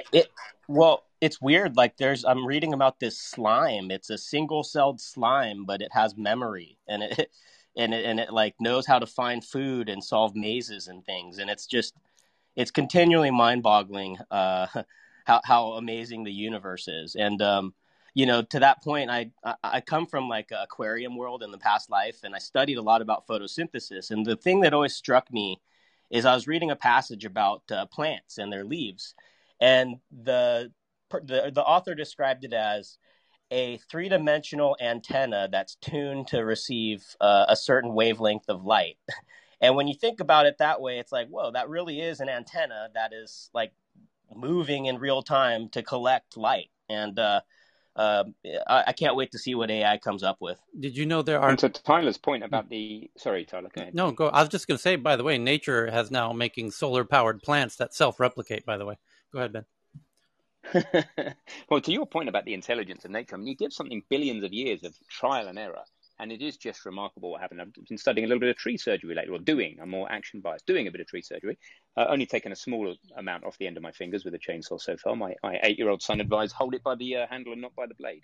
And one of the things about trees that I've just discovered is the mycelial network underground. There's this fungal network for communication between the trees. And they can almost like IP routing. They can say, hey, this tree over here needs more nutrients. It's just ridiculous. Okay, and so tying that back to the reinforcement learning is the thing is that it's doing that. If the reinforcement learning has a sufficiently good model of the world that it's trying to improve, that's tractable with something like a drone chassis. We know enough about modeling aerodynamics and mass and, airflow and all this. If it has a good enough model of the world, then it can just do that in its own brain. It can just do effectively millions of years of trial and error and evolution in a matter of hours. And that's the thing that's just incredible. And the more that they build the things model of the world, the more that it will be able to solve bigger and bigger and more real world problems. So it's a pretty exciting area.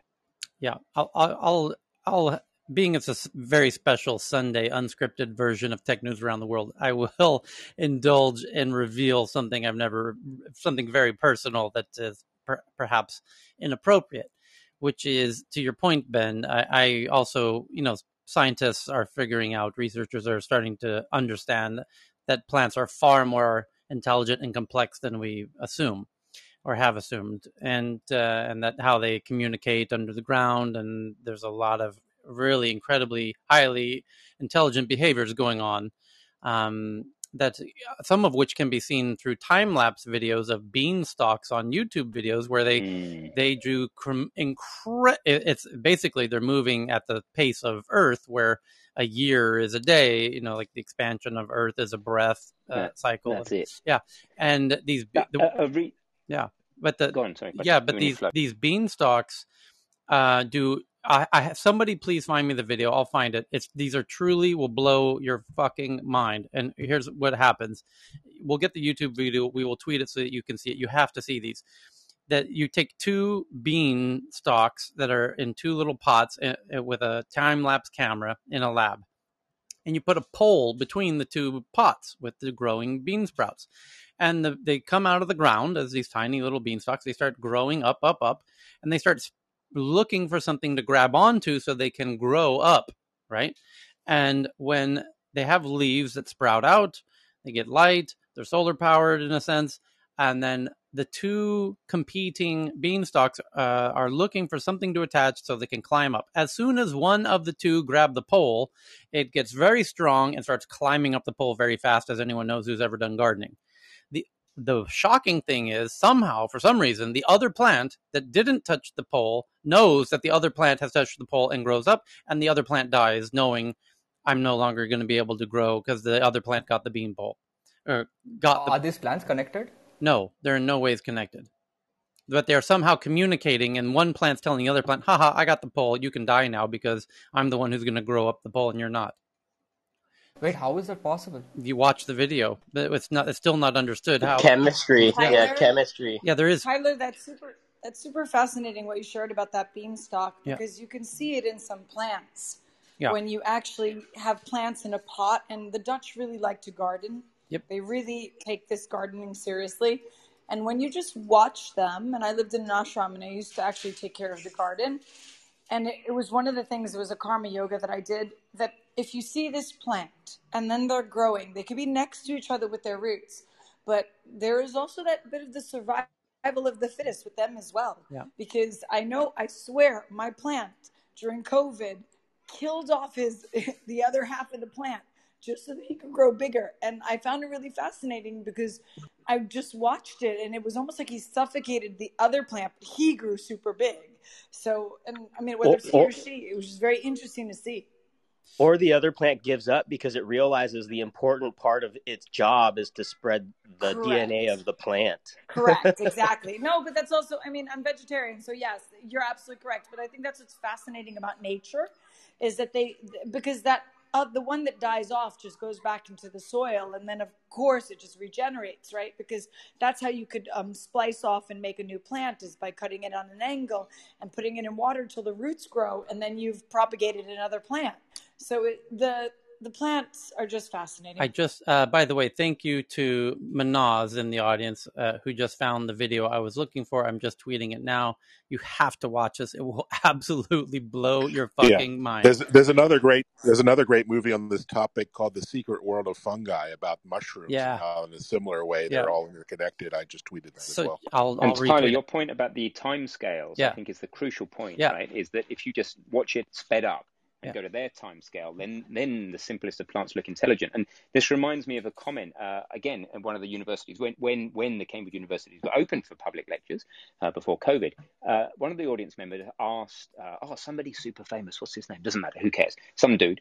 They said to him, what would it be like if a artificial general intelligence was to have a conversation with a human? What would it be like for the artificial general intelligence? And he thought about it for a second. And he said it would be like a human talking to a tree. So hang on. Are you ready for this? Now, I said I was going to share something inappropriate and very personal. So check this out. We've done now nearly 200 episodes of Tech News Around the World, and this is the first time I've shared this. So should we all grab a chair and sit down, folks? Grab a chair, have a seat.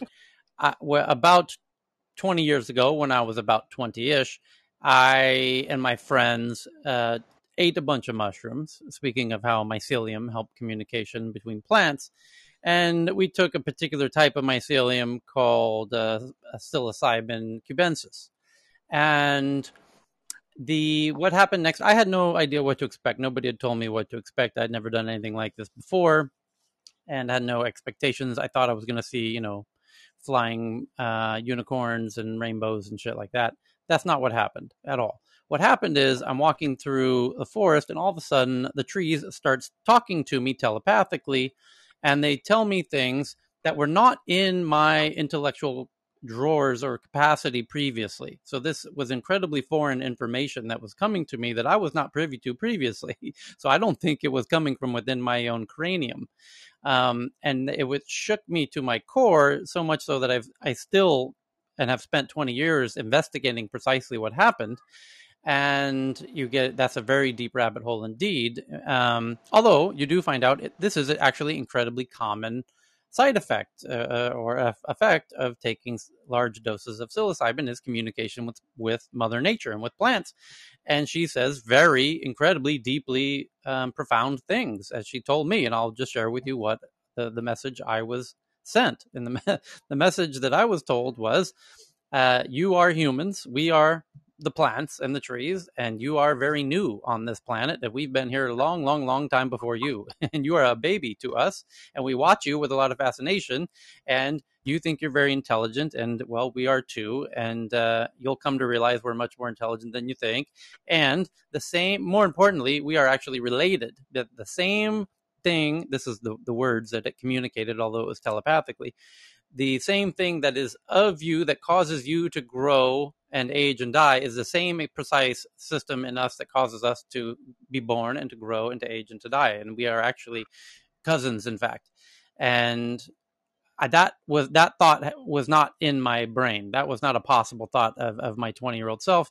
And it does turn out to be, just like as we are now learning decades later about mycelium and how plants do talk to each other and to animals, by the way, that they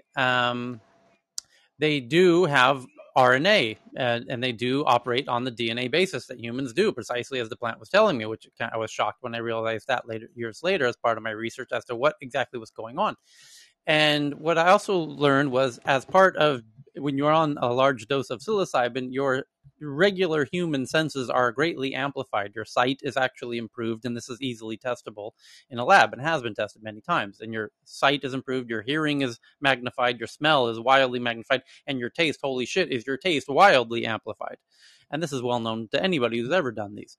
But there's also potentially, it is known that we have our regular senses, and it is safe to assume that we are not done evolving as organic beings, and eventually we will evolve another sense. And that sense is not yet fully evolved. Within the process, it's in the nascent embryonic stage, where it's in between, as our sight was at one point, in between nothing and where it is today, and our hearing evolved over time, and we're in the process of developing another sense, which is what animals undoubtedly probably also have as well, which is a telepathic ability to sense things between ourselves and plants and animals.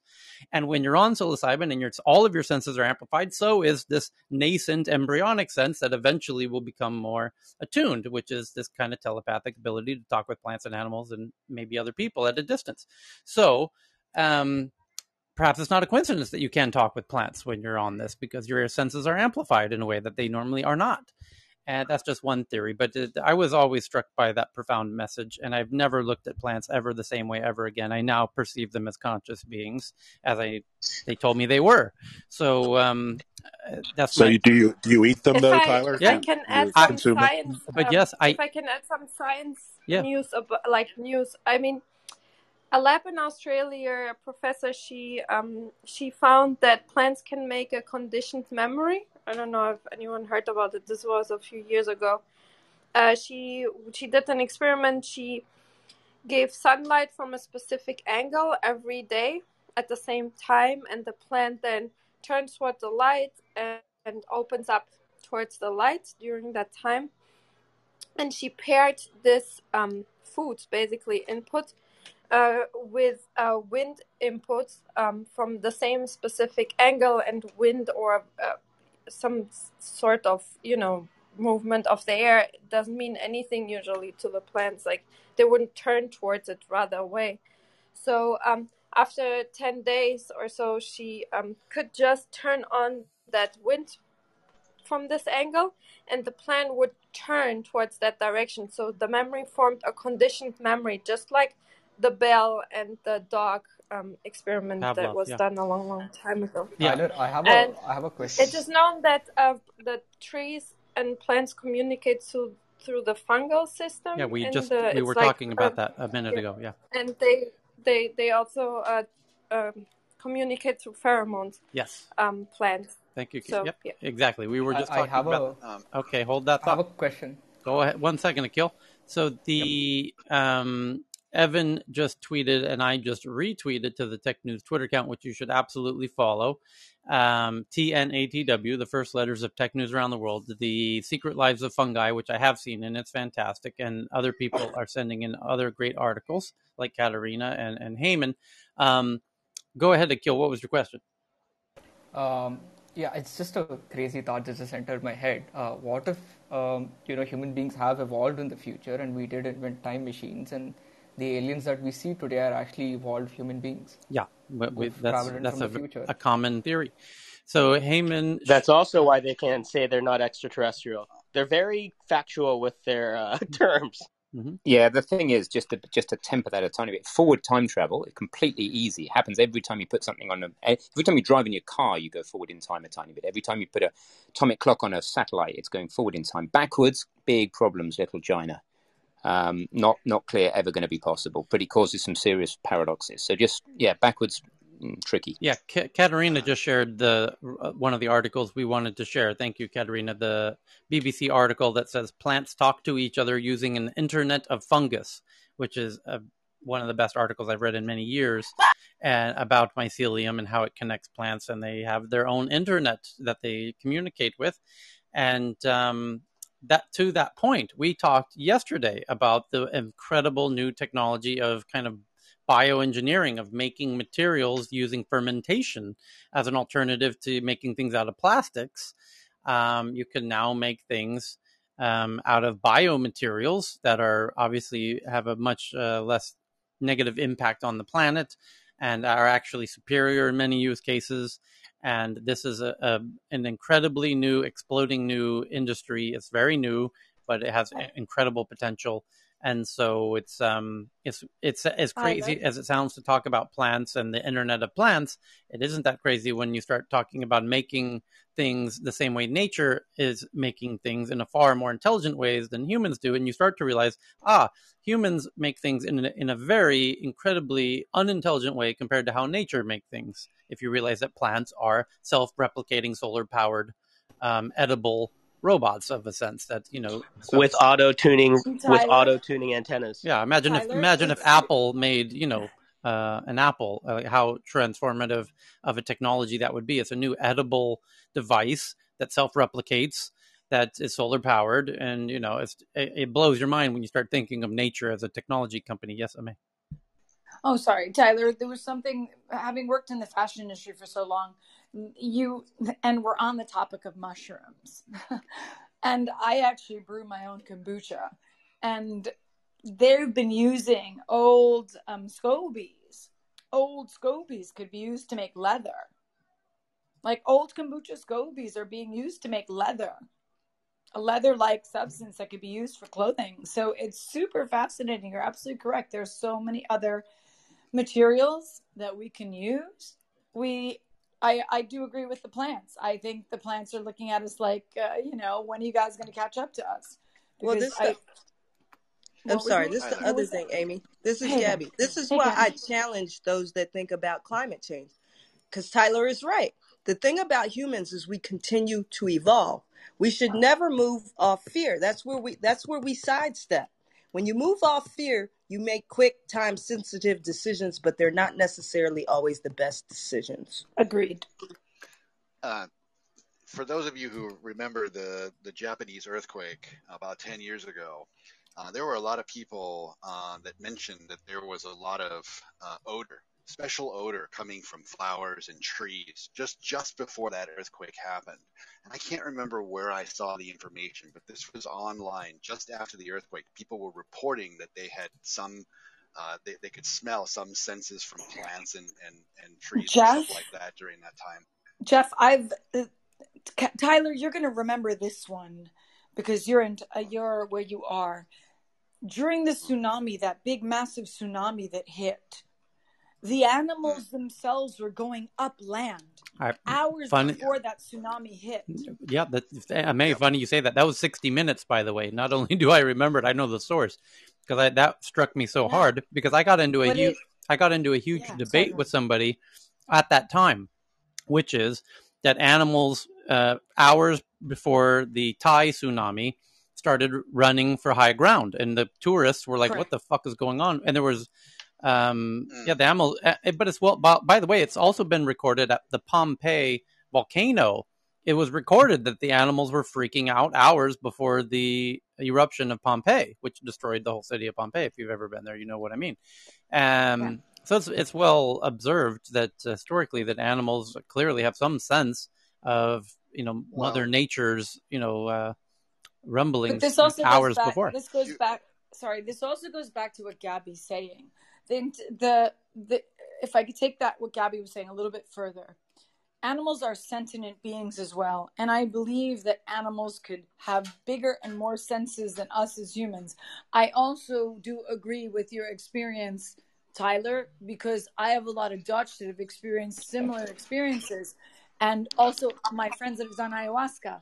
So this is something very interesting because it's almost like the human is a condition where we get so clouded by this illusion of what we see here that we're forgetting, as Gabby mentioned, that we're part of this greater ecosystem.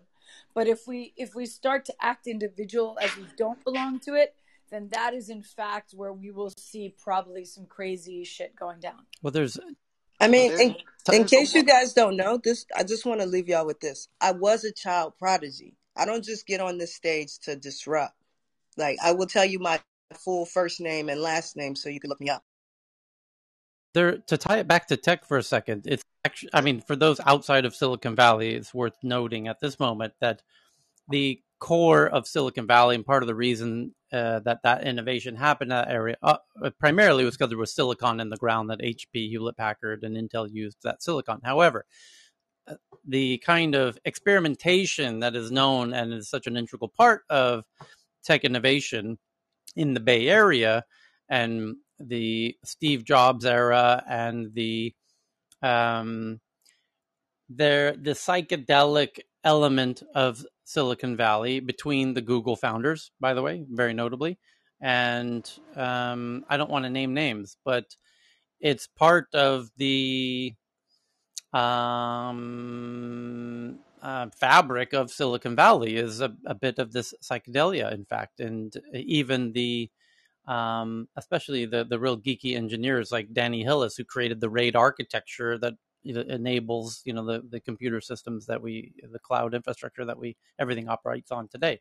But it's all very interesting, and the conversations that I've had with the most high profile people in Silicon Valley at dinners almost always come back to these conversations that we're having right now around psychedelics and the messages. They're transcend like. I was yesterday. I did a room through the Quantum Photonics Hub with Ronald Cirquel, and next week we will have Miguel Nicolelis. Ronald Cirquel was one of the Blue Brain projects, like the Human Brain Project's beginners. He stepped away from it though, and Miguel Nicolelis the same way, because they say the further we move away from perceiving nature, the more we are reducing our intelligence and our brain ability to pick up signals, because how we perceive ourselves becomes the reality. For example, from Oliver Sacks, there were these patients, they made this patient see again. But because the environment were so used to have that patient being blind, they continuously treated him like a blind person, or these patients, and they became blind again. They were physically able to see, but because their self-perception and the perception from the environment was that they are blind, they became blind again. The other thing Miguel Nicolelis did was this very famous exoskeleton show during the FIFA World Soccer Championship in Brazil, where he made basically this paralyzed person walk again with the exoskeleton. What additionally happens was that they can't really explain is that when you're paralyzed, the problem is not just the movement of the skeleton muscles themselves, but also the digestive system and all this homeostasis system stop working also. And these improved, but they were not trained at all.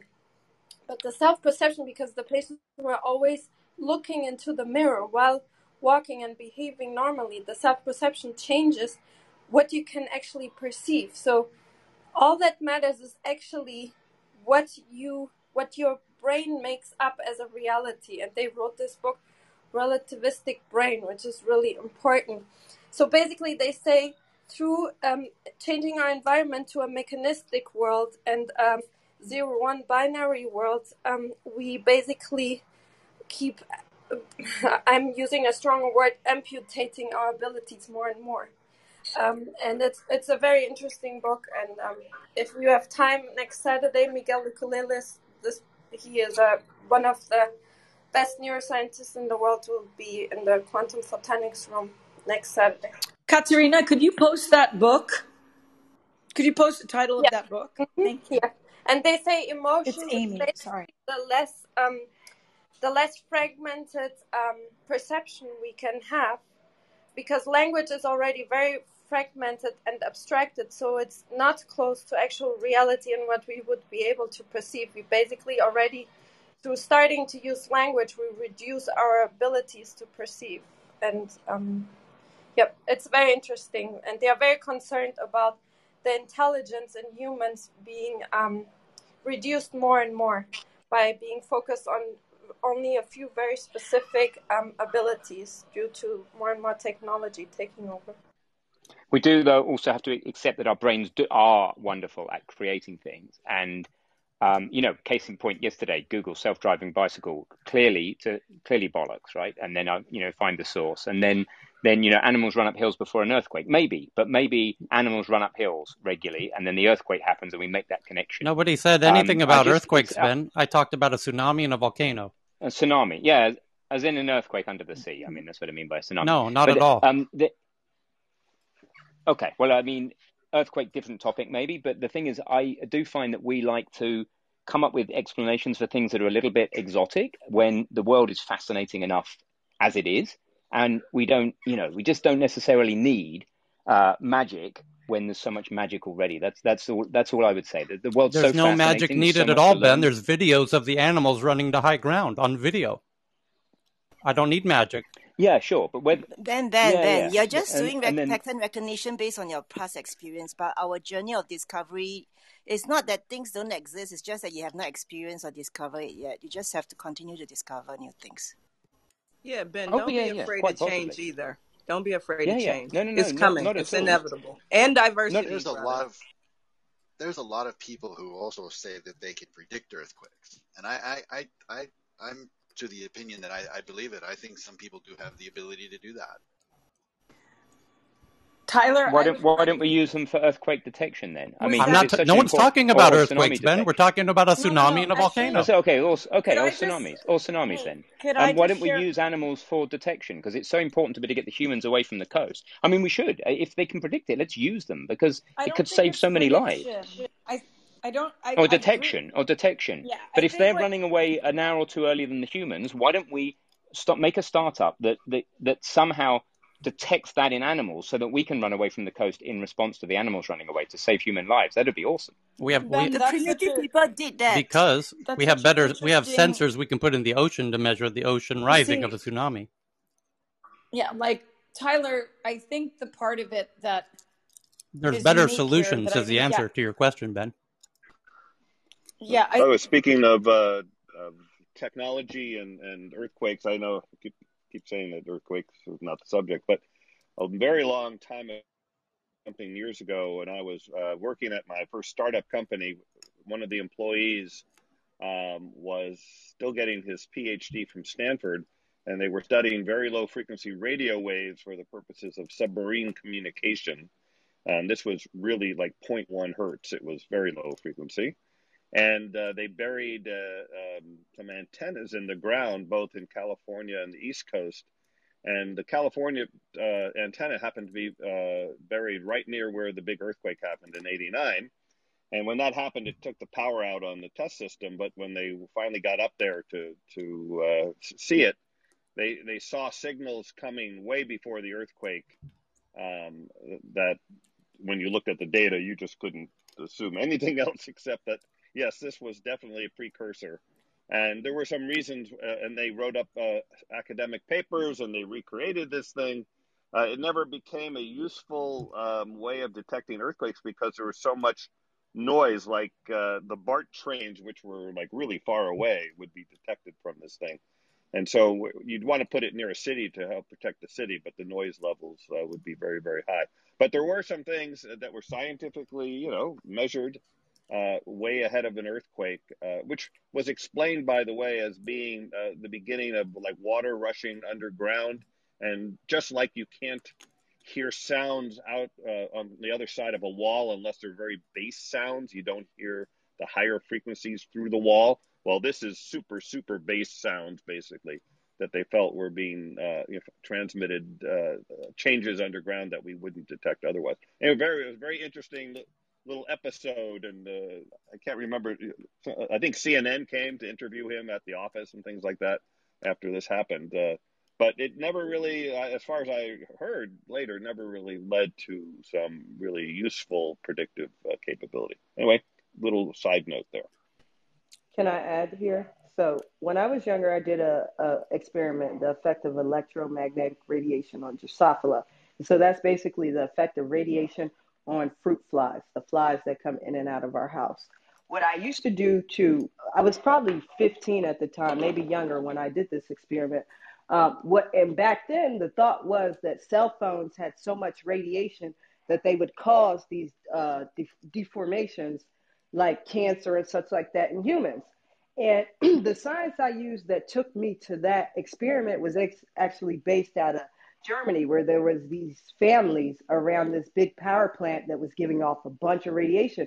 And the mothers that were having babies with certain birth defects. And so I decided, to use my prototype as a fly. And so when I started seeing the theories of 5G and how it was getting people to think that 5G was here I was like, wow. So you have to pay attention to the media. That's where I want to start with this. And you also have to pay attention to the federal government. They use animals when they want to. For example, when you take a flight, they use dogs to sniff for drugs. Is it exactly accurate? No, they choose when they want to use animals. And I'm done speaking. Gabby, what sort of wavelength was that radiation you were exposing that radiation exposing the flies to? It varied. I have to look. I still have the files, but it varied. Some were exposed to stronger wavelengths, so some were exposed to little, and I had a control case. So we have now gone 10 minutes over. The Clubhouse Town Hall meeting, which is many people are DMing me, as now underway. So we will meet you over there. I like listening to that myself. But thank you for joining us for the unscripted, unscheduled Sunday free flow jam session. Thank you for doing it, Tyler. Yeah. And thank you for opening Thank you. It was great. Thanks, Tyler. Yeah, thanks, Tyler, for taking your time out on Sunday. No worries. Yeah, thanks for doing that. We'll see you thanks, Monday. Taylor, thanks, guys. I'll see you over at the town hall. Thank you for coming. Alrighty? Yeah. Take care. Love you guys. Have a great weekend. See you guys and girls. Man. Bye.